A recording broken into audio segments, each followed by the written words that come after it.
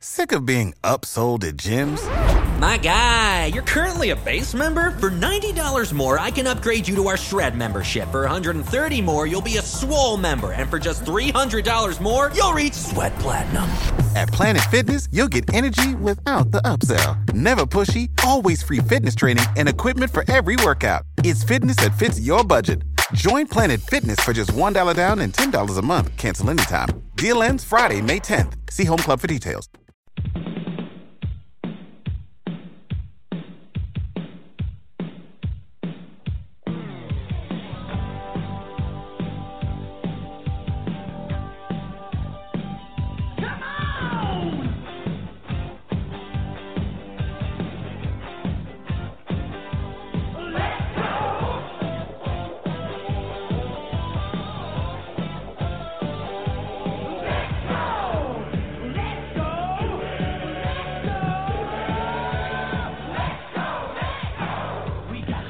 It's another edition of the Talking Mets podcast. I'm your host, Mike Silva, here on this Sunday, September the 18th. Of course, you can listen to the show all the time at MetsMemorizedOnline.com. Send me a tweet at Mike Silva Media, and you can check out the show on iTunes, SoundCloud, or whatever podcasting service you use. We're pretty much on all of them. And if we're not on one of them, let me know and I'll get on there. It's not that hard. Hope everybody's doing well. You're probably just been enjoying another great weekend. Fall in the air, starting to get a little bit cool. The first time you get that little bit of humidity in the middle of the day, but you get that first little chill because October baseball is right around the corner, and the Mets are coming off a sweep of the Twins, week 2 of the NFL season. I'm sure you're in the midst of either fantasy euphoria or fantasy hell. I don't know where I'm at with that because it seems like it changes hour to hour. Sometimes I feel good about my team. Sometimes I don't feel good about my teams. But anyway, you tuned in to hear about the Mets and have an interesting show for you today. In a little bit, first-time guest of the show. He's had a site. He's been around a while, and I've known him for quite some time. Joe Janis. Joe used to be a Division I pitcher, a Division I college coach, pitching coach. Has a site, MetsToday.com. Doesn't do as much Mets activity there anymore, unless it has to do with, in conjunction with his FixingPitchers.com website. Very passionate about pitching mechanics, keeping pitchers healthy. And what better time to talk about those topics than today after less than 24 hours or about 24 hours ago, everyone got the news that Jacob deGrom would be out for the rest of the year with an odd injury, the ulnar nerve, the ligament that essentially, and I'm far from a medical person, so forgive me if you are, and you're, I guess, raising an eyebrow to how horribly can he describe this, but basically the ligament that the UCL in your elbow attaches, it goes all the way down your forearm.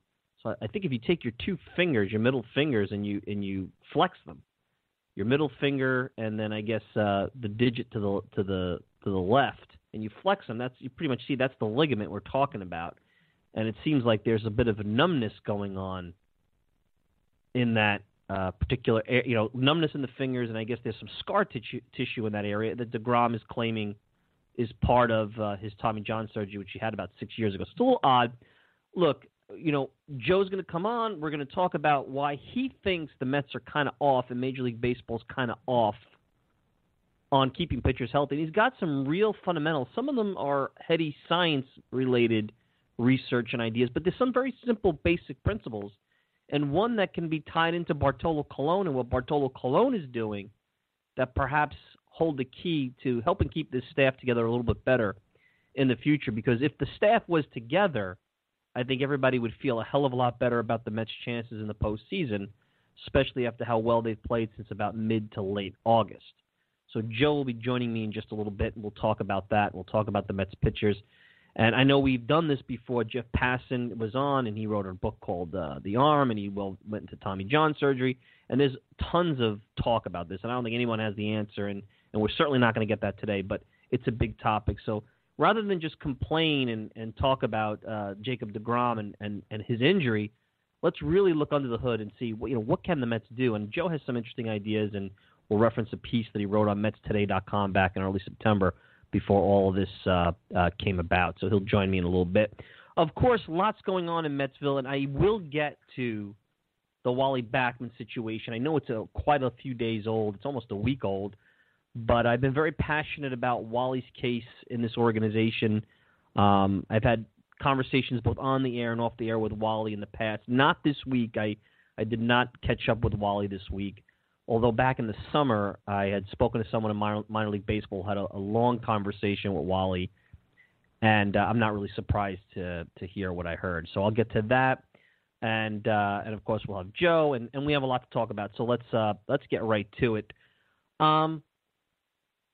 Look, the Mets are going to make the playoffs, and it's funny because I've wavered on this back and forth. And those who listen to the podcast each week probably are like, "See, I told you so." But here's the thing: I said on paper earlier in the season that it was hard for me to believe that the Mets were not going to make the playoffs because they, on paper, were a team that was good enough to be there and should be there.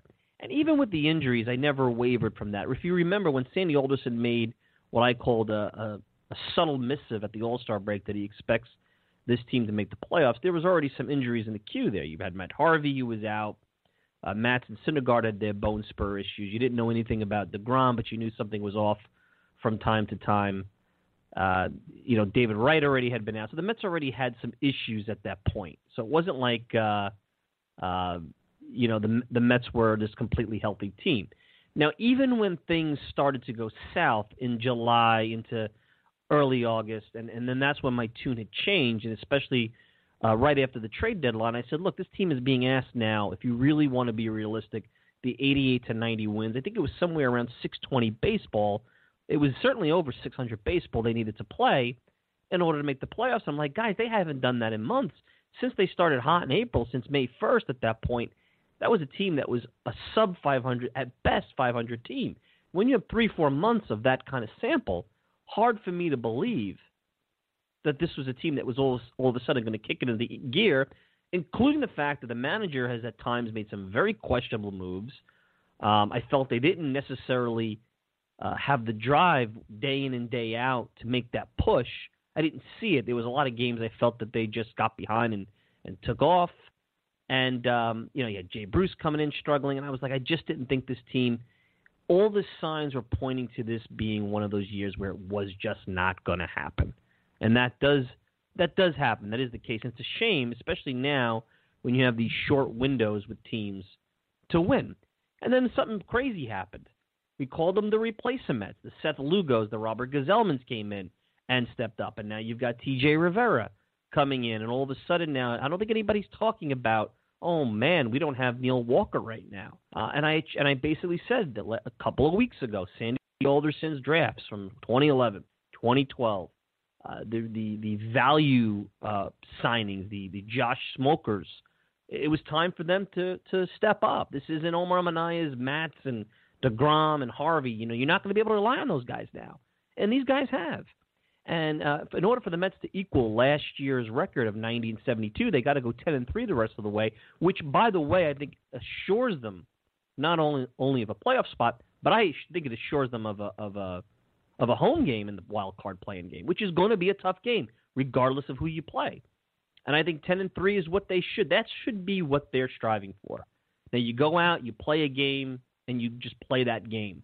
And even though they swept the Twins, they didn't really hit again this weekend. And sure, they had a third of their starting lineup on the bench today with I thought, somewhat peculiar way of managing where Terry Collins almost played it like it was a Sunday in May rather than in September, but it worked out. So they didn't hit really all weekend with the full lineup, without the full lineup. They let the Twins off the hook.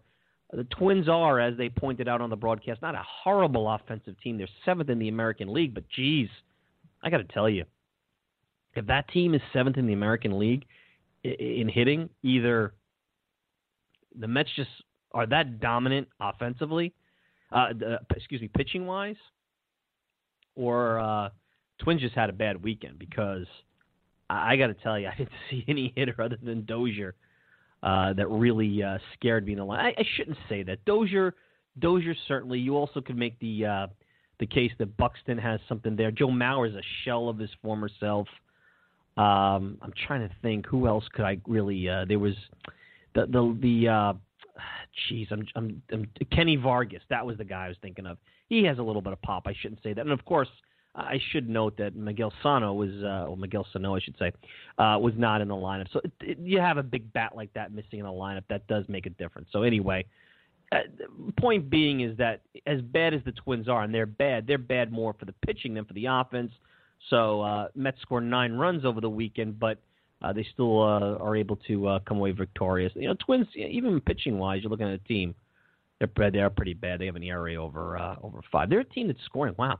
They're scoring, evening up over 5 runs a game in their ERA, and then they're scoring the Twins a little over 4.5 runs a game. So anyway, I'm kind of getting off the point here, but the Mets sweep, I think 10-3 is in their grasp. They have 6 of those games out of the final 13 on the road, 7 at home. I said, thinking at the beginning of the homestand, I said they should go, well, they really need to go 9-1 if they're going to hit 90. See, 90 to me is that number that's going to do it. I'm not saying 88 won't do it. I'm not saying 89 won't do it. Shoot, I don't think 87 is a problem. But if I think you don't want those final days of the regular season to be that big of a deal, 90. 90 is the number, and I think it's very much in reach, which is amazing that this team, after how they played, how they were under 500 in August at one point, would equal last year's team's record. So it's been a wild and wacky season. Now, with the news of DeGrom out, how far can this team go? And that's the thing. I mean, I was in the ballpark yesterday, and the crowd was kind of not into it. The thing I feel a little bit is I'm not sure there's a belief with the fan base that this team could go far. Maybe that'll change come the bell ringing for October baseball, but I don't get the sense. There's not that intensity. And maybe it was just me. I was in the ballpark yesterday. I looked at the crowd today. The crowds aren't bad. I mean, yesterday's crowd was really good, but they had a giveaway with the DeGrom hair hat. And, maybe they just don't have a belief in the TJ Riveras of the world. And if they come in and they see Josh Smoker and, guys like that, Seth Lugo, even getting Eric Goodell and Gabriel Yanoa coming in. And it feels, you look at these rosters and these box scores, and it almost feels like the Mets are playing out the string, but they're not. And with DeGrom out, now you're looking at a situation where essentially the Mets rotation the rest of the way, because I'm not even going to put Matz into the conversation until I see something like him on the mound. And him on the mound and actually going out there and not walking off the mound after a few pitches. It's going to be Syndergaard, it's going to be Cologne, it's going to be Gazelman, and it's going to be Lugo. Those are your 4 starters. And that is a big downgrade from what you had going into the postseason a year ago. However, I think the bullpen is a hell of a lot better. You've got Familia like you did last year. Now you actually have a bridge to Familia where you don't have to stretch out your starters or even pitch Familia 2 innings with Addison Reed. Josh Smoker is starting to give you the feeling that he might be able to be put in to 6th or 7th inning higher leverage situations. He's averaging 15 strikeouts per 9 innings. That's serious situation. And then you have a veteran like Fernando Salas, who, I don't know. He's been a closer before. He pitched in the Cardinals organization as their closer, so he's got some experience. I think he certainly is hittable, but I think he's a better option than Hansel Robles. He's certainly a better option than Jim Henderson, who just can't seem to stay healthy. I mean, the guy you want to keep away from all this is Robles, but with those 4 arms, and then you had Blevins, who now is getting big outs at the end of the ball game. You got 2 lefties, you got your bridge, you've got Salas. You've got a bullpen that can compete in the playoffs. So all you really need is 6 innings and change, at least 6 innings, which all these guys can give you. And even though it's a small sample, and like I say, I can't go on Twitter and criticize the Yankees and their young players and say, oh, those guys, give me 500 at-bats or give me a year till I believe in them. I have to say the same thing for Lugo Gazelman. I've got to see them go around the league a couple of times. But, hey, don't discount young players who are hungry, looking to prove themselves, and put in a position where they can earn a job.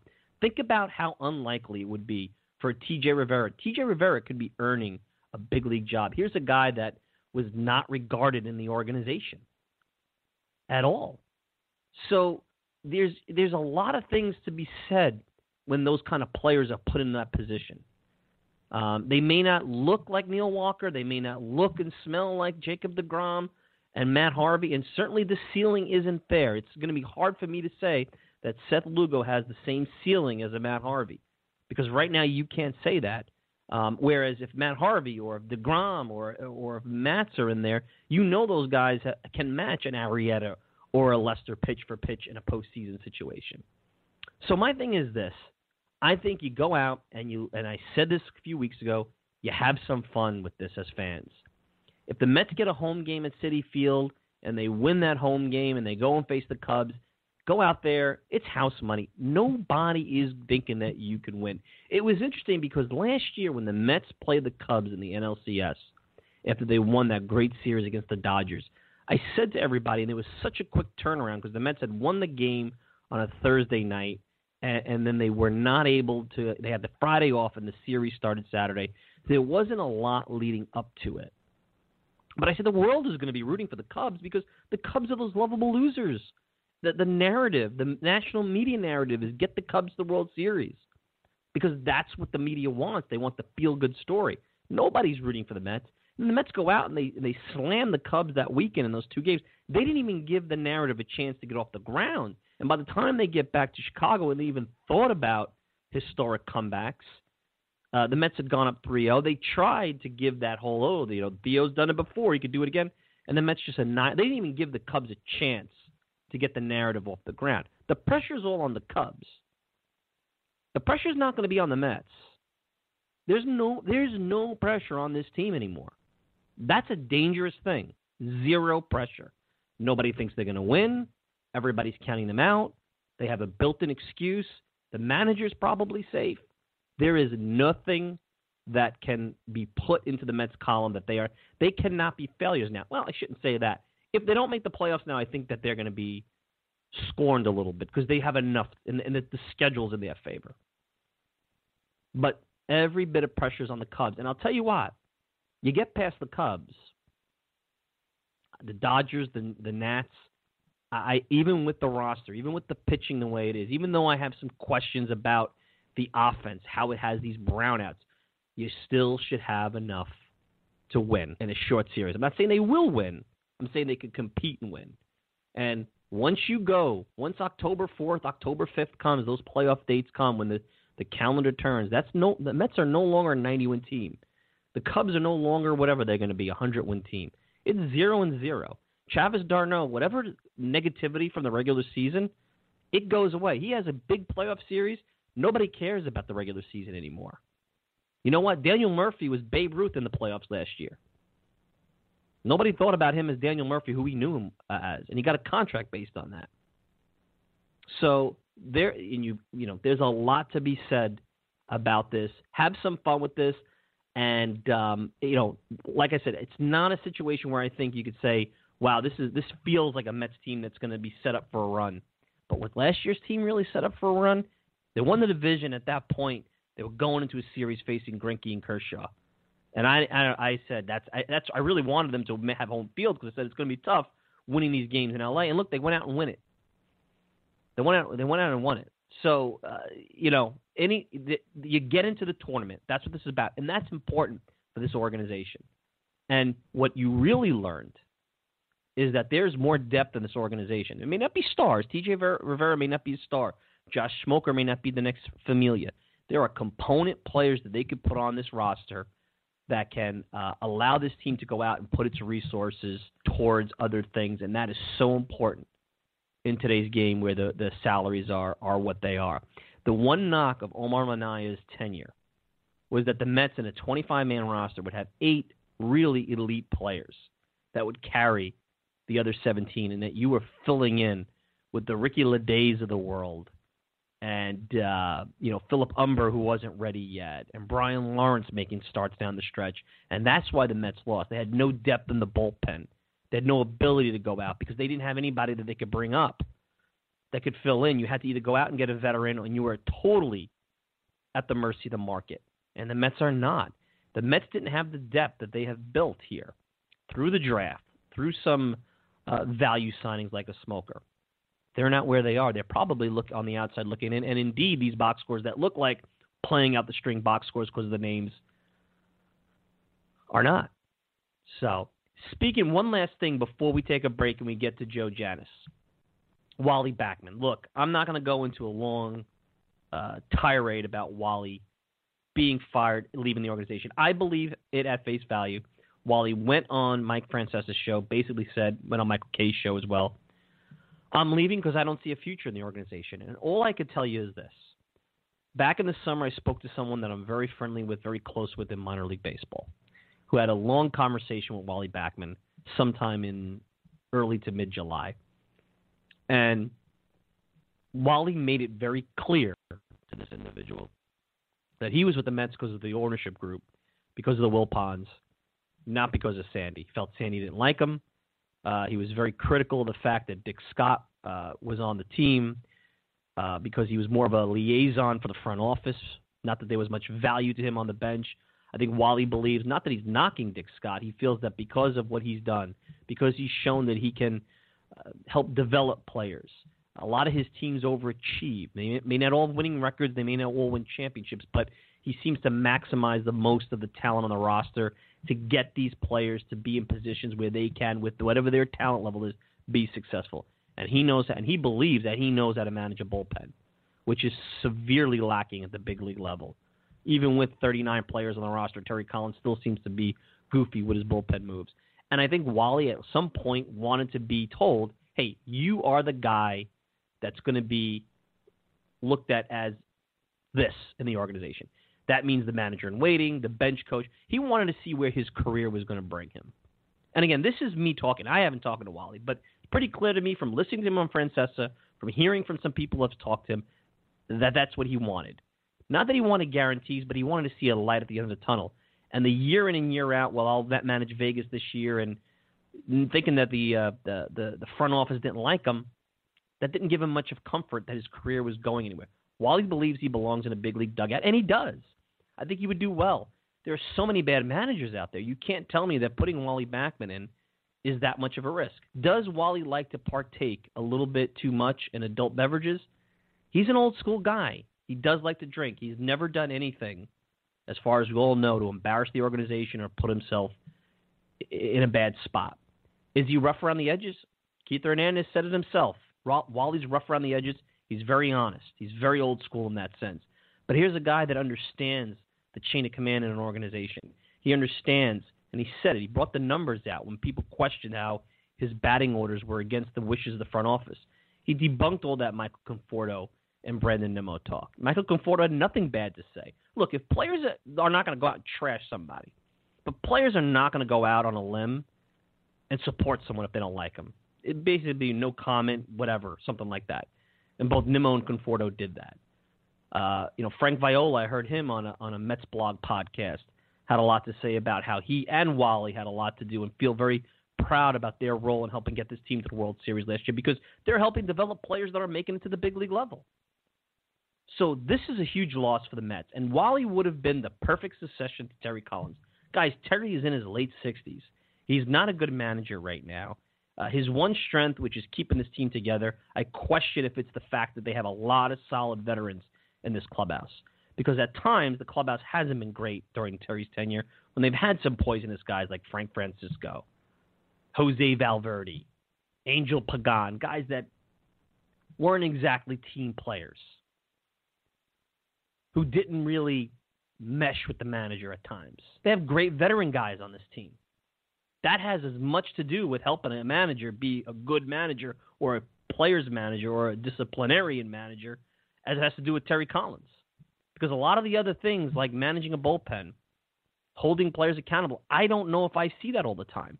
And the narrative of Wally Backman would have been so, forget the fact, this isn't about that he was an former 86 Met. It was the fact that he understands the organization, he understands the city, he has a history. So from a marketing perspective, it would have been a nice fit. Just like Davey Johnson grew up within the Mets organization, Wally, from 2010 when he was brought on, grew up through this Mets organization and knows a lot of these young players that are now in the big leagues. It would have been a good fit. It would have been a good fit from a fan perspective. It would have been a good fit from the dugout perspective. The only fit that wasn't there is that Sandy Alderson wants his type of guys. And Wally was inherited. He was an inherited guy. He was an ownership guy. And anytime someone takes over an organization, whether it's in sports or business, they want their own people. And whoever was there and was still there during Sandy Alderson's first year that was held over from the Omar Minaya regime has been phased out. It was inevitable. And that's what happens. Now, this is a big loss for the Mets in the sense where I feel Wally one day is going to get a shot, and he's going to do well, and everyone's going to sit here and go, that's the guy that should be managing the Mets. And it could still happen. I don't think it will. I mean, nothing's stopping Terry Collins from being fired or stepping down in the next couple of years, and the Mets bringing Wally Backman in for an interview. Just because he's not their AAA manager doesn't mean he can't be brought in, and he has. There is no doubt. I'm telling you this. I know this for a fact. Jeff Wilpon and Fred Wilpon like Wally Backman. And he's here. Even Omar didn't want Wally Backman. I'll tell you that. I know that for a fact as well. Omar Minaya did not want Wally Backman. It was Jeff Wilpon that brought Wally Backman in, especially after the whole Tony Bernazard, Omar, Adam Rubin fiasco. At that point, Omar couldn't tell Jeff Wilpon anything because he knew, hey, I got to go and bring some people in here who know what they're doing. Because at that point, there was a lot of questions if Omar and his crew knew what they were doing. So, again, all I'm going to say is this. You have to, if you're an anti-Wally guy, I'm telling you, this has nothing to do with 86. I understand the off-the-field stuff. I understand that he could be a rough-around-the-edges type of guy. But this guy knows how to manage. He knows how to manage a bullpen. He would have been the perfect transition, and now you've put him out on the market. And at some point, I've been saying this for years, the Mets are going to regret that. Anyway, let's take a quick break. When we return, we'll talk more. We're going to get into the health of pitchers, Jacob deGrom, and what's been going on here with the injuries. Joe Janis of FixingPitchers.com, MetsToday.com, has some interesting thoughts about it. He's dived deep into the Mets staff, and he wants to debunk some of the media and industry narratives that come with pitching industries because he feels really, really strongly about that. So let's take a quick break. You are listening to the Talking Mets podcast. I'm your host, Mike Silva. You can check us out all the time at MetsMemorizedOnline.com. Send me a tweet at Mike Silva Media. Let's take a quick break. When we return, Joe Janis, and we get into the health of the Mets pitchers right after this. 0-2 from Melanson. And he whacks it to deep left field. Back goes Worth, looking up, and it's out of here! T.J. Rivera gives the Mets the lead with his first Major League home run! What a spot! T.J. Rivera, his third hit, his third RBI of the night, and he gives the Mets the lead in the top of the 10th, 4-3 New York.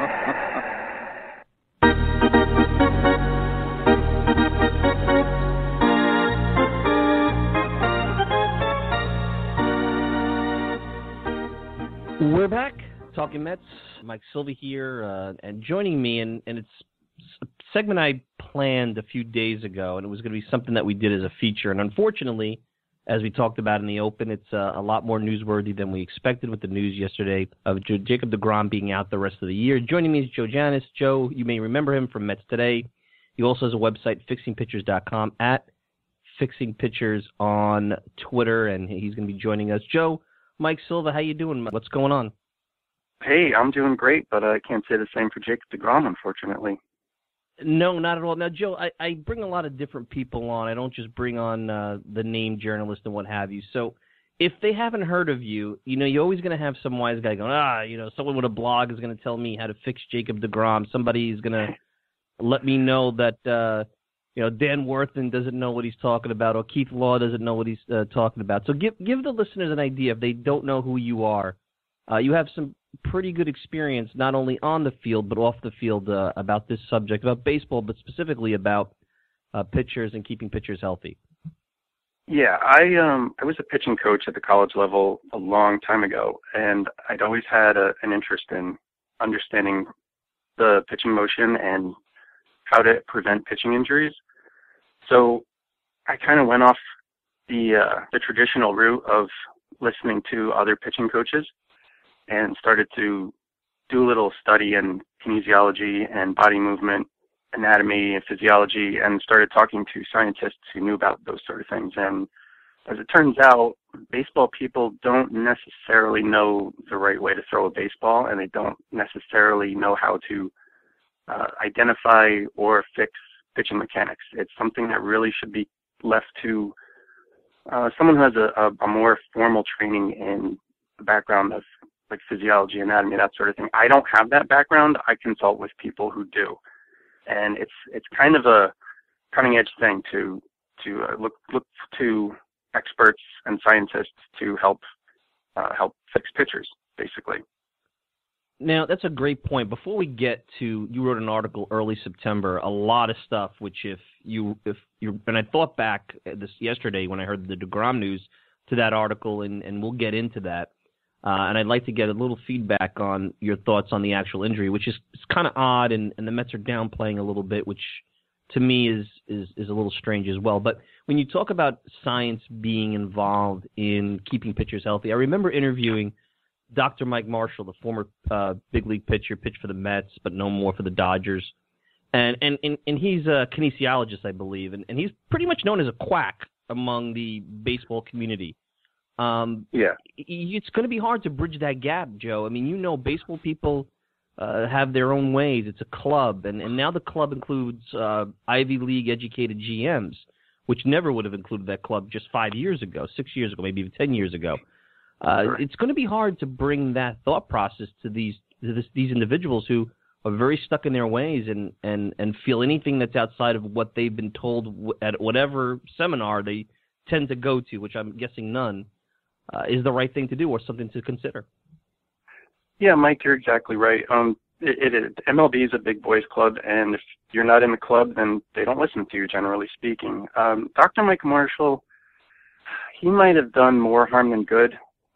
He has some very interesting theories, and really what he came up with is a different way to propel the baseball.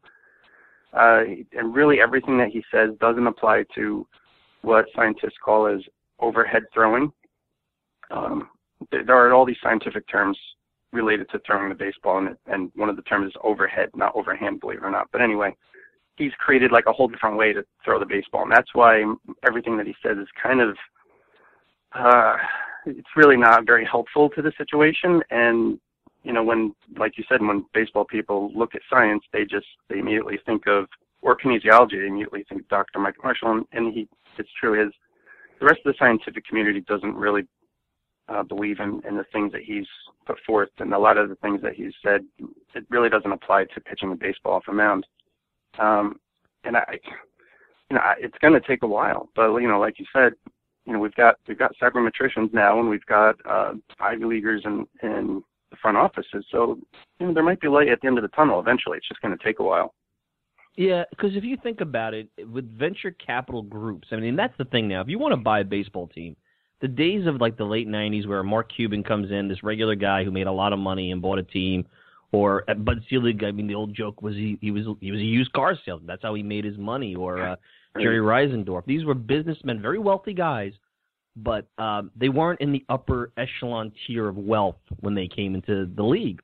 Now you have these venture capital groups led by these individuals who made money through high-powered jobs on Wall Street typically.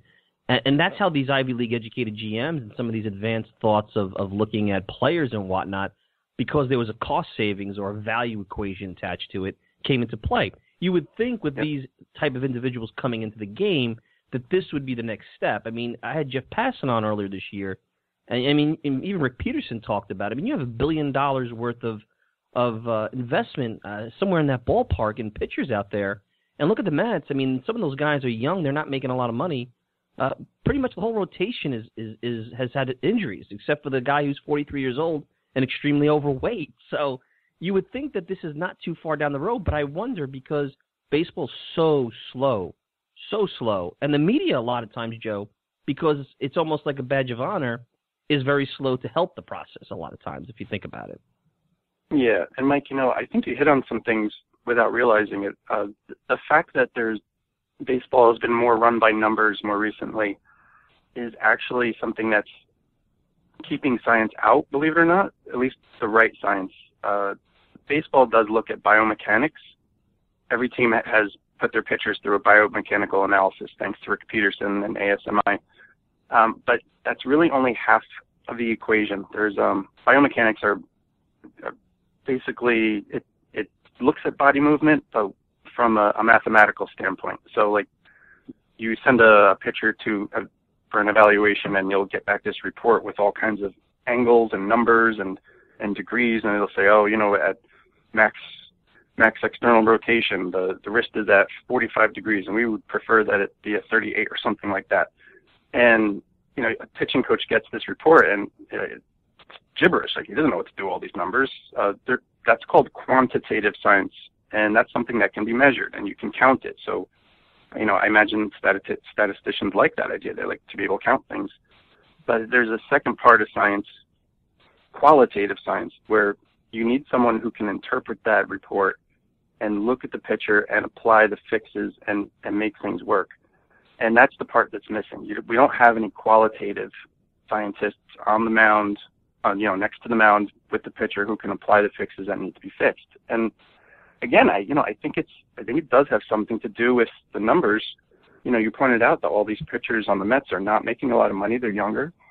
And I wonder if they're just looking at the data and saying, okay, here is the rate of a pitcher, how many pitches he can throw, how many innings he can throw before he gets hurt. Let's run him out there and keep running him out there until he hits that number and until something breaks, and then we'll move on to the next pitcher while we're still paying him next to nothing and not worry about whether or not he stays healthy for 10 years, because they don't want him. They don't care if he stays healthy for 10 years. They want him for the 5 or 6 years where he's affordable, and then he moves on and gets his $100 million contract. Well, fine, go ahead and leave, and take your bad arm with you. We'll get another 23-year-old kid and throw him on the mound until his arm breaks. I really feel like it's a disposable society in that case. I think that that's my theory anyway. I don't know if that's really the way they're looking at it, but it sure seems that way. Especially the way the Mets have been pushing the kids out there and treating them up with cortisone and everything else just to get them through the season. No, forget it. If you're a veteran, I remember I had an argument with Ken Davidoff, who writes for the Post, about Terry Collins hurting a couple of the veteran pitchers, namely one Tim Burdack, and he's like, well, these are fungible relievers. Why are you worried about it? I'm like, well, that is somebody's career that just went down the tubes. I mean, whether they made, $500,000 or $10 million. So the media plays into that. Let me throw you some numbers one more thing, Joe, before we get to DeGrom. You mentioned the numbers in baseball. So Joe Trezza, who writes for MLB.com last night, after all this news came out, and he was trying to make a point. He's basically making the point that the numbers that that are being used are really not effective. So Jacob deGrom was held to fewer than 100 pitches. That's the golden number right now. Right. In 33 of 76 MLB starts, that's 45%. Matt Harvey was held to fewer than 100 pitches in 13 of 36 starts, 36%. Zach Wheeler was held to fewer than 100 pitches in 14 of his first 44 starts, 29%. And then he goes on to some other players like Matt Moore, Alex Cobb, who had some arm injuries. And in those cases, it was 50+% when you look at their, and this is the first starts, not the last 44. I'm talking about the start into the big leagues. So I remember one time Terry Collins, when Zach Wheeler was on the mound and he was starting to have some bulky elbow problems, nobody was talking mechanics here. At 100 pitches, he ran out. I still have made a joke. He ran out like if he wasn't going to get out there quick enough after the 100th pitch, he would get Wheeler would get shot or something along those lines. Yeah. And I laugh because it doesn't matter. It's like if a car is built poorly, it'll break down driving 1 mile up the block. It may not break down when you're driving from New York to Florida. And I'll let you kind of get into that, but it's interesting because and I'm going by these numbers by MLB writers, so I don't know how accurate they are. I'm sure they are, but that's the judgment, the 100 pitches and the rest and all that other stuff. Yeah, the numbers are.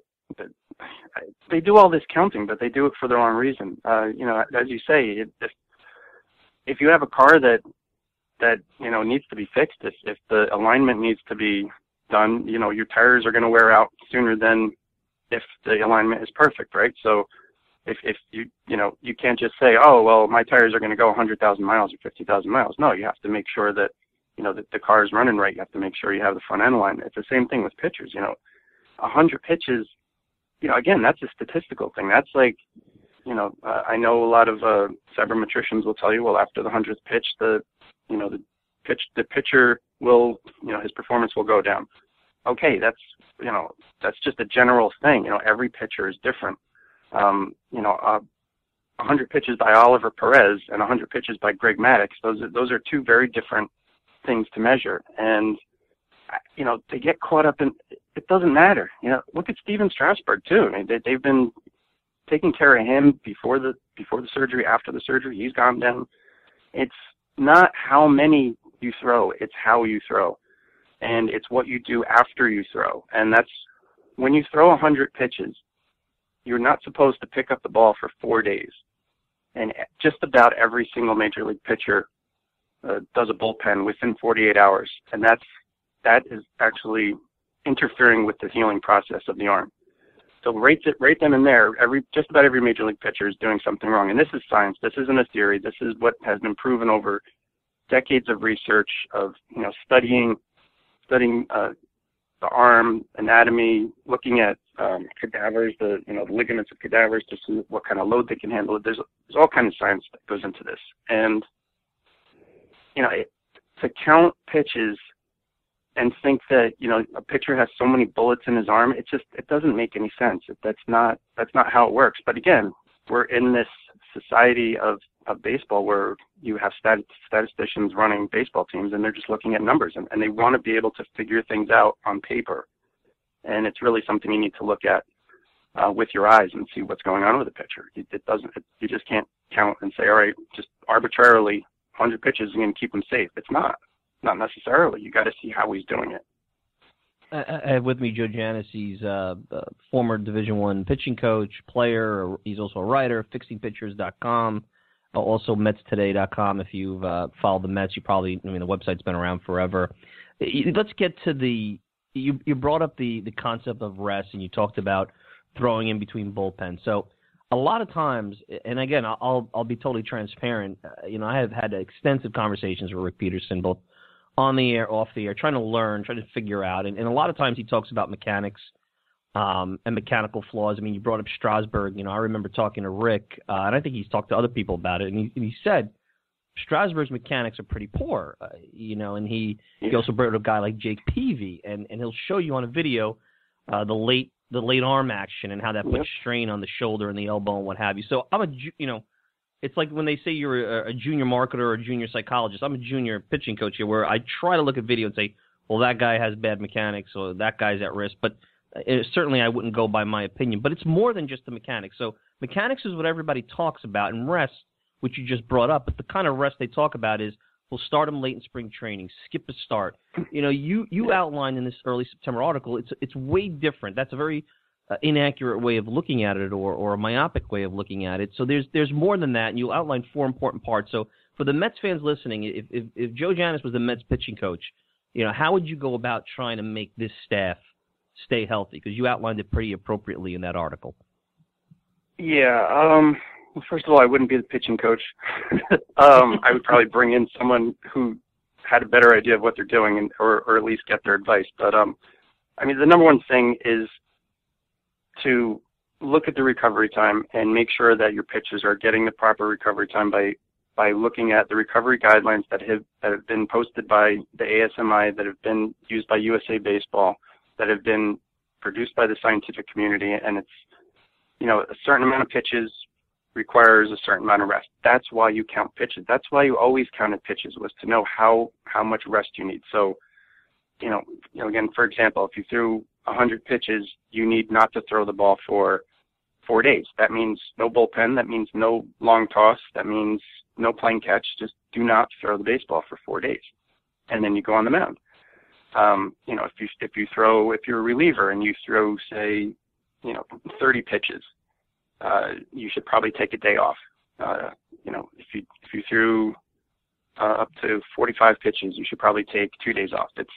And you have to adhere to that. And that would be the number one thing that I do, is make sure everyone's on the right recovery time. And believe it or not, Bartolo Colon, from what I understand, I'm not there every day, but from what I understand, he's the one pitcher who takes 4 days off in between starts. He doesn't pick up the ball. He waits until his next start. His arm is refreshed, and he goes and throws. And look, he's 42 years old and still pitching. So that would be the number one thing, is make sure everyone is following proper recovery. Number two, look at the mechanics. And, again, I know that you need to look at mechanics. I can identify some flaws, but I'm not the expert.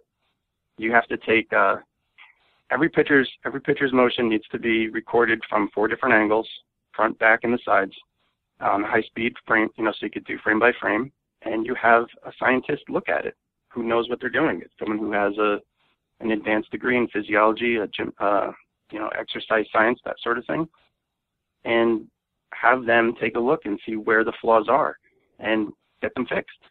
I don't think it's fair to ask Dan Warthen or any major league coach to do that. They think they can do it, but they really can't. They don't have the background. You need a really advanced background to do that sort of thing. I wouldn't do it. I actually stopped giving pitching coaching lessons because I felt like I didn't know enough to keep kids healthy. So I just stopped. I said, you know what, I don't know for sure that I'll be able to fix a kid's mechanics, so I don't do it anymore. I try to study what others are doing. And then the third thing, which is really important, is a good strength and conditioning program. Now, I know every major league player goes through strength and conditioning programs, and they're all high-powered guys and this and that. But I don't know how many pitchers actually go through an elbow strengthening program. They all do their Jobs bands and their rotator cuff stuff, but nobody seems to do elbow strengthening exercises. And I think it comes from the fact that baseball players don't think you can strengthen the elbow. I mean, I've heard Ron Darling say 100 times, you can't strengthen the elbow, but you can. There are exercises to build up all of the muscles in the forearm and in the bicep and around the elbow and strengthen that area. And I don't know how many major league pitchers do that. So that would be another part of what I do.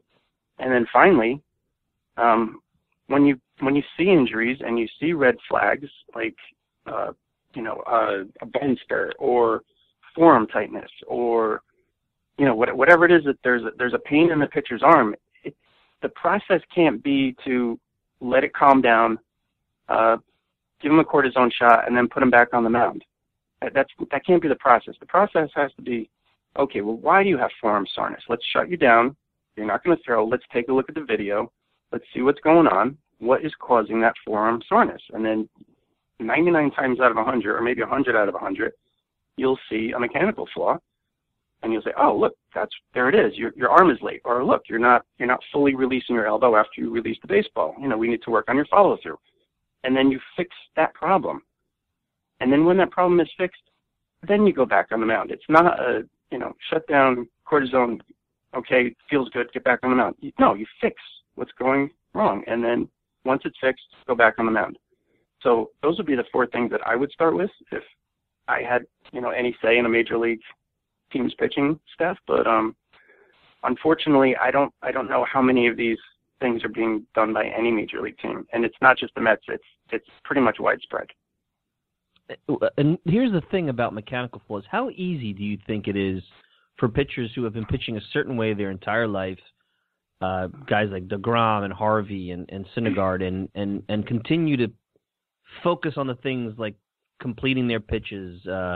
Obviously there's a lot throughout the game, holding runners on, the strengths and weaknesses of the hitter. And also throw in there, well, I got to make sure that I do ABC that I've been working on. It's a lot. Now, that's what you do in between starts or obviously in spring training, but it's not, I don't think it's that easy to fix. Or, I mean, we keep hearing my mechanics are off. DeGrom's been saying that. I want to get to him. But it's probably not as easily fixable as maybe that anybody can make it out to be. I don't know. I mean, I'm asking you. Yeah, it's not easy to fix if you don't really know what's wrong, and if you don't have someone to guide you through the fix. In most cases, it's not a thing where you have to completely overhaul your mechanics. It's rarely the case. Usually, it's 1 or 2 movements. It's usually a timing thing, and when you have the right person to apply the fix, and they know how to teach, and they know how to teach the correction. That's a big part too. You can't just say, hey, you got to keep your shoulder in. No, there's a whole process. And usually when the pitcher gets the proper correction, he can feel it, and he'll be like, oh my God, that feels great. I get it. And then it just kind of clicks and it goes. And, I've seen it. I've seen pitchers just make minor mechanical changes that have taken strain off the elbow or the shoulder, and it works. And it works because the pitcher, first of all, he wants it to work. Second of all, he can feel it. And third of all, it feels good. And when it feels good, it's not that difficult to fix. I mean, no, it's not something you're going to do in game. It's not something you're going to think about. It's just like hitting. Hitters change their mechanics all the time, or adjust them. And they do it, on their off days or in batting practice, and then it eventually spills over into the game. And it's the same thing with pitchers. I think this idea that you can't change mechanics because you've been doing them your whole life or this or that, I think it's because it just haven't been the right people to teach the corrections. And then when they try to correct, the correction is the wrong correction, and things get worse, as in the case of Matt Harvey. I mean, what he went through this year, with changing this and that, like left and right, he never really knew what was wrong. And he was just blindly throwing darts and trying to figure out what was wrong, and one thing led to another, and eventually, he had his issue. But I think that's a big thing, is that absolutely mechanics are correctable when you have the right guidance and they're the right fix. With me, Joe Janis, Mets Today, FixingPitchers.com. Let's get to DeGrom, because to make it clear, and this is where there might be some confusion with not so much the writers, they've been trying to make it clear, but the fans. He doesn't have a ligament issue. He's got the nerve, the UCL nerve, which I guess if you take your fingers and you kind of twist them upward, you could feel that's the nerve that goes from your hand all the way up to your elbow, which is a pretty important part. And for those, and Joe, correct me if I'm saying this wrong, I read this in the Jeff Passan book. When Tommy John had the initial surgery, the Tommy John surgery, they had to go back in and play with the UCL nerve because he had atrophy. He couldn't move his fingers. They thought they'd screwed it up, but. This is I think this is an odd injury. Scar tissue in the UCL nerve. Maybe it hasn't been reported. I haven't heard of a pitcher having this issue. And they're making it seem like although it's surgery, it's not quite Tommy John surgery. He'll be back in 6 months, at worst case scenario. Yeah, I want to say that Zach Wheeler had the same issue during his Tommy John rehab. I think he might have also had an ulnar nerve issue. I can't remember just off the top of my head. This is a situation where I do want to consult with somebody before I shoot off something that isn't true. But from what I understand, I find it hard to believe that he's having an ulnar nerve issue that's related to his Tommy John surgery that happened. I mean, didn't it happen in 2008? Wasn't it almost 10 years ago when he had his Tommy John surgery? Yeah, it's about 5 years at least. I mean, maybe 11. I'm trying to remember when he had it. But, he had it about right around when he got drafted by the Mets. So we're not looking like – it's not something that happened, yesterday. Let's put it that way. Yeah, I mean, anything is possible.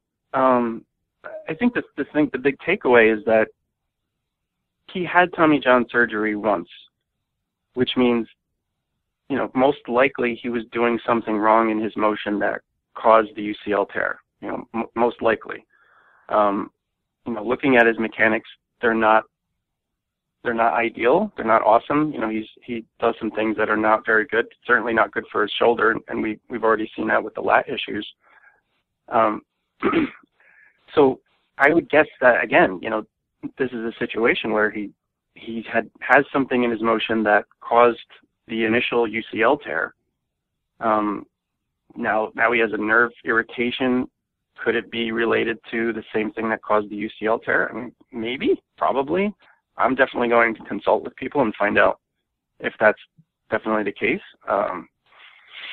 But I mean, he does have mechanical issues anyway. I mean, and he's somebody who does need to be fixed anyway. So again, it's a situation where, are you just going to do the surgery and then go right back to pitching the same way you did before? Or are you going to have the surgery, try and figure out why it happened, and then take the steps to correct it so that it doesn't happen again? And hopefully that's what he does. But in most cases, that's not what major league pitchers do. No, and you make a point in the article. The Mets have, with both Steven Matz and Noah Syndergaard, they've talked about, well, they have bone spurs in their elbow, and the bone spurs are not going to hurt the ligament, so pretty much pitch through it. And I've heard Ron Darling talk about when he played. I mean, look, when you watch baseball in the 80s, I started watching baseball in the 80s. all these injuries happened. They just weren't talked about. There wasn't a Right. Twitter account. Correct. Somebody was shut down for arm soreness, and that was it. And they came back next year, or they were just shelled for the rest of the year, and it was very vague as to what the situation was. Or they pitched through it and pitched poorly, and then either got released, traded, what have you. Now, you talk about in the article the bone spurs. Yeah, maybe they won't hurt the ligament, but there's so much more that could go wrong pitching through that, and cortisone is just masking it. Right. And Darling has said, look, you're going to have to pitch through pain if you're a pitcher, and I'm agreeing to a certain degree. I'm guessing you're never going to have a painless day when you have the kind of consistent motion and exercise that these guys are going through. But this is a little bit more. You compare it to a fire truck with blaring the siren through the neighborhood and saying, guys, you could go and run inside and put your head under the pillow and say, all right, everything's going to be okay. There's no fire, but, there's a chance that the fire will come. It just may not come right now. And both of these guys, important components of this rotation, for lack of a better word, maybe playing with fire a little bit. Yeah. Again, bone spur, that's a red flag. That's, hey, something is wrong. Let's find out what's wrong. Why did the bone spur occur? And to understand why bone spurs occur, why does bone go against bone? It's because something has been compromised inside the elbow. So, why has it been compromised? The bone spur, from what I understand, what Syndergaard and Matz have, it's in the back of the elbow, and that is absolutely consistent with their very poor follow-throughs. They don't properly release their elbow. Their arms stay almost completely straight at the end after they release the baseball. They're off balance, and that's putting strain on the shoulder. And they're putting a strain on the shoulder, and as a result, because the shoulder is being compromised, the elbow has to work harder. And when the elbow works harder, things can go wrong and things can break down. And in their case, something happened inside the elbow to create the bone spur. And, it has nothing to do with the UCL, which is why it wasn't a surprise when the MRI came back clean. Of course it came back clean. It's not a UCL issue. It's a shoulder issue. And, that's why it was also not a surprise when Steven Matz came down with the shoulder problem. And people are saying, oh, it's not related. No, I mean, the bone spur in the elbow is not related to a shoulder problem when you just take them isolated. But when you put it together and you say, well, this guy's a pitcher, he throws a baseball, and he's doing it in a way that's hurting both places of his arm, well, yes, they are related. But, again, MLB is like, well, if UCL is okay, then the pitcher can go back on the mound. Okay, the rotator cuff's not torn, great, put him back on the mound. They're not connecting the dots. They need to figure out, why did the bone spur occur? What is it that we can do to make sure that it doesn't flare up again? Is it something in his mechanics? Is it something in his routine? Is it a weakness somewhere? They're not taking those steps, I don't think, because if they were taking those steps, these things wouldn't happen. So yeah, you don't put a guy back on the mound who has a bone spur without knowing what's going on for sure. And I don't think the Mets really know what's going on for sure. And as for throwing through pain, I don't think that's necessary. I think that's an old school thing because they didn't have the knowledge that we have now. I mean, we didn't have the science and the high speed photography and everything else that we have now. I mean, we now know that there are incorrect mechanics and they can be fixed. And I don't think you need to pitch through pain. It's not like running a marathon where you have to run through until your legs are burning, your lungs are burning. I think pitching is a different thing. It's not something that you're supposed to do in pain, regardless of what all these pitchers like to say. A couple of things before we wrap up here. Let's talk about something basic that doesn't require a high level of science to see that it's working. You brought up Bartolo Colon. And now Bartolo Colon is in his 40s. I know he had, I think it was a stem cell procedure a few years back, which was controversial because was it technically legal? It was obviously not done in this country, and the steroid, and he got pinched. I mean, there's a lot of things. It's not like he took steroids and all of a sudden he was able to survive and come back because he had some serious arm problems. Now, here's a guy that at his age, it doesn't seem like he's throwing in between starts. There's really not a heck of a lot the Mets can do. He's being paid a lot. He's a veteran. And either they can not sign him or sign him. And let's face it, we talked about this earlier. baseball teams don't give a rat's you-know-what about Bartolo Colon's arm. He's on a one-year deal. If he goes down tomorrow, Joe, it's very unfortunate for this Mets team, but from a sunk cost, they move on, and they don't think about him the day after. It'll be a 24-hour news cycle on it. But he's doing something that if you're Dan Warthen and you're the young pitchers, you're like, he's at 43 years old. Yeah, he had this procedure. Forget about the process of how he goes and attacks the hitters. There's been no issues. And you would think the guy's got a rebuilt arm. He's north of 40 when your skills and talents could go overnight. We saw that happen with Tom Glavine. And he's successful. I mean, there's something basic. It doesn't take a scientist. It's not something that all of a sudden it's breaking the good old boys club. Just do it. Give it a shot. And I'm curious if that's something they are doing. It seems like they may be backing off a little bit with Syndergaard in between starts, but I'm not sure. So it's interesting how it's something very simple. Forget about all the other stuff we've talked about. Maybe a short-term key to help out a little bit here. Yeah, Colon, and the other thing about Colon, he has a pretty major flaw in his mechanics that's very similar to Johan Santana's. He's got an issue that probably should cause a shoulder problem at some point. But he does rest. He rests in between, and maybe he does some kind of strengthening routine as well. I mean, if every major league pitcher would just adhere to the recovery guidelines and not pick up a baseball for 4 days after a 100-pitch start, and would do a preventive maintenance program for their elbow and their shoulder, if they just did those two things and forget about the mechanics and everything else, if they just did those two things, we would probably see a sharp decrease in arm injuries if they just did those two things. And yeah, I agree with you. Why not try what Bartolo Colon is trying? What have you got to lose? I mean, everything that they're trying to do between counting pitches and using the TrackMan technology and all this other stuff, everything they're doing is not working. It's just getting worse. So why not try something different, and why not give it a shot? I mean, it doesn't make any sense to me why pitchers have to throw in between starts. There's no reason to do it. They know what they're doing. They're major leaguers. They've been doing this for years and years and years. They can repeat their mechanics. They shouldn't have to throw in between. I mean, maybe one little tune-up the day before a start, but I don't understand why they insist on throwing in between starts. Just don't do it. You're doing nothing positive for your game. And here's what's interesting. In the NBA, what happens as the season goes on? What do the star players do in between games? They don't practice. They take time off, especially the veterans. Now, it's interesting because there is hope. I remember, and I'm very paraphrasing at a very high level here. I'm not at all have the article in front of me, but I remember reading a Hoops Hype article about the studies, the scientific studies, and it ties into what you're talking about with pitchers, that NBA teams are starting to do to talk about rest. And that's been a controversy in another sport because, a lot of the old school guys, like I played 82 games, I played 4 games in 5 nights, and I survived. But, now teams are saying, okay, you have 4 games in 5 nights. That's probably not the healthiest thing. And if you don't get rest, and they tied it into sleep in this article, right, your body is not at its peak performance. And then there are things similar to a pitcher who is ignoring some kind of red flag like you talk about. There are things that you're doing that are potentially going to hurt your back, your knees, and shelve you and put you out for a period of time. And NBA teams, the Spurs specifically, are starting to rest players, and they're getting mocked for it from the media and what have you.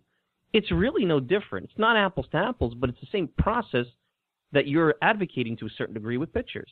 And with pitchers, it's even easier because you're not sitting the guy in front of everybody and losing a game on national TV. You're just saying, hey, back off.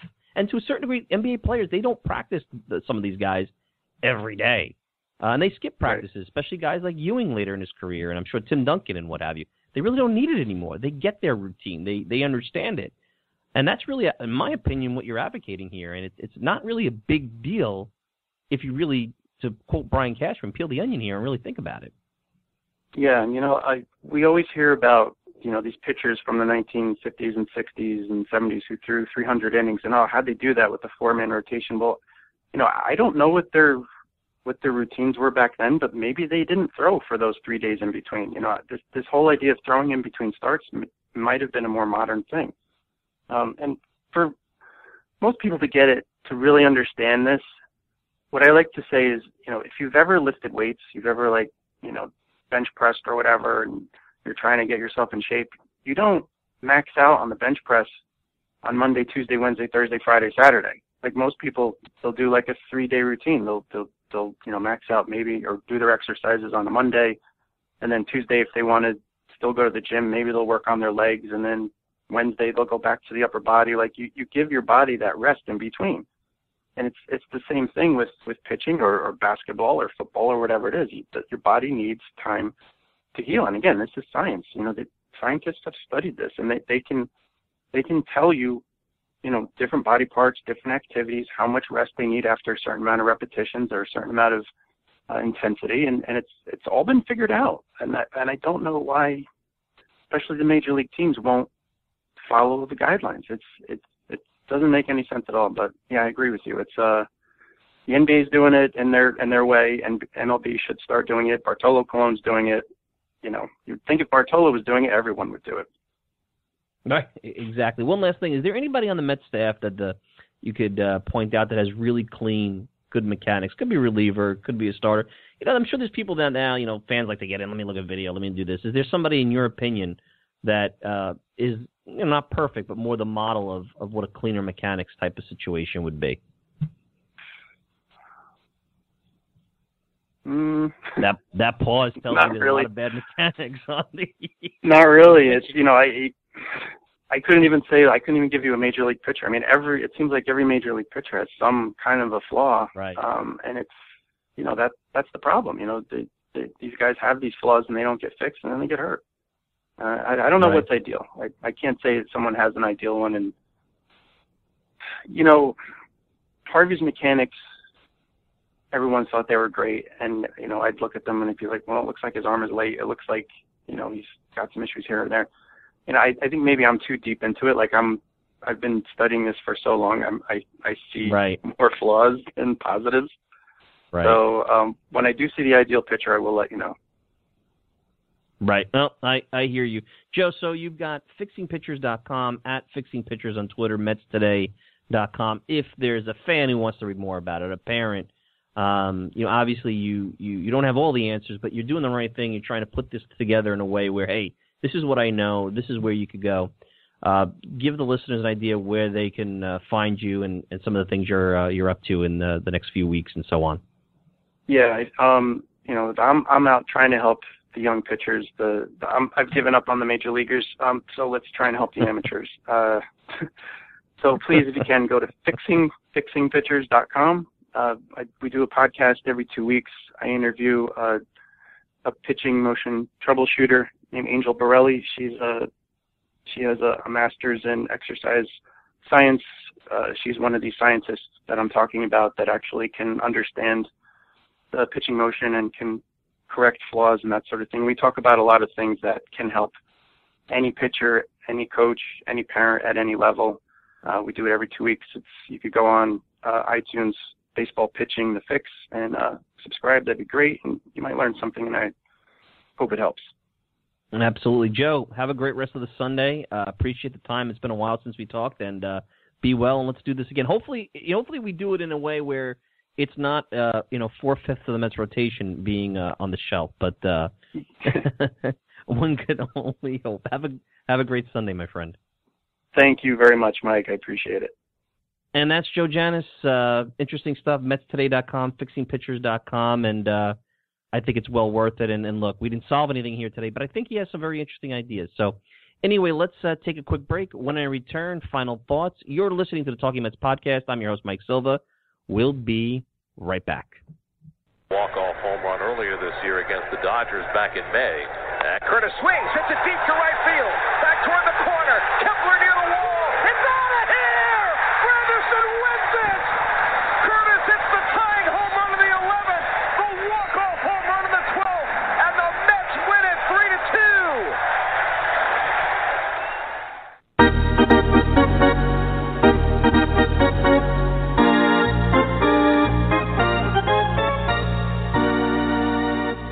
We're back. Final thoughts here, Talking Mets podcast, and some good stuff there by Joe Janis. I think he's done some good work here, and he was very honest. If he didn't know something, he was like, hey, I don't know. He's not out there trying to push an agenda. He was just trying to give you something different to think about. In an era, and the NBA, I brought that up. In the NBA, there's always been, over the last couple of years, a lot of advanced metrics. And one of the things that I've read about, and I don't really have it in front of me, it's not really relevant, but rest has been a big part of the dialogue, especially when it comes to teams like the San Antonio Spurs resting their players, on nights when they're in Miami playing when LeBron James was in Miami with the Heat on national game, and that annoys a lot of the media. It annoys the fans because it's like that takes away the narrative of the night. It takes away big matchups. It takes away regular season storylines. There's a lot that comes into play when that's said and done. Rest is something that's talked about, but is rest not talked about in baseball anyway? In terms of in between starts, let me rest a player by shutting them down from pitching upon their particular turn in the rotation, or shutting them down from playing that game. But they're still doing the in-between activity. So, like Joe said, maybe look at it differently. Do you need to have all these side sessions during the season? I mean, pitchers, they know their stuff. They know what they have to do. Go out there and pitch. I mean, NBA players sometimes don't practice because they're trying to save their bullets for the game as the season goes on. Not that they're dogging it. It's about the body being able to recuperate. And there's been studies about sleep and how important sleep is. Because if you're tired, even though you don't feel tired or you're grinding through it, you start to compromise, even if you're subliminally compromising. And that's how you hurt yourself. And that's what could be going on. And look, at 43 years old, Bartolo Colon is 14-7, a 3.14 ERA, an ERA plus of 127.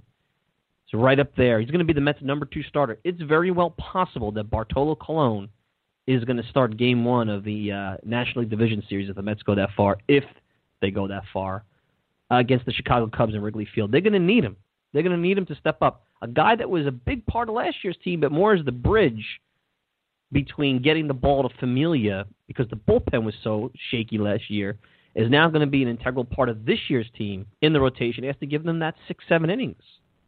And at this point, you might, in a big game, in a deciding game, feel more comfortable with him than anybody else. And at his age, he's had one of the better seasons a Mets starting pitcher has had. And you guys remember Glavine when he was north of 40. He was good, and he stepped up. Colon is every bit that, and maybe better. So it's quite interesting how Colon's regimen, a very simple regimen of going out, pitching every 5 days, and then waiting for the next 5 days, and he's not exactly in great shape, is something that is right under the Mets' nose, and they're not using. But again, I'm the junior pitching coach. What the heck do I know? Anyway, we're out of time. I want to thank everybody for tuning in. I want to thank Joe Janis for spending some time with us. Go to fixingpitchers.com, at fixingpitchers on Twitter. Of course, you can check out the show all the time on MetsMemorizedOnline.com. Send me a tweet at Mike Silva Media. And as always, be here on Sunday. I'm your host, Mike Silva. Have a great rest of the weekend. See you next week.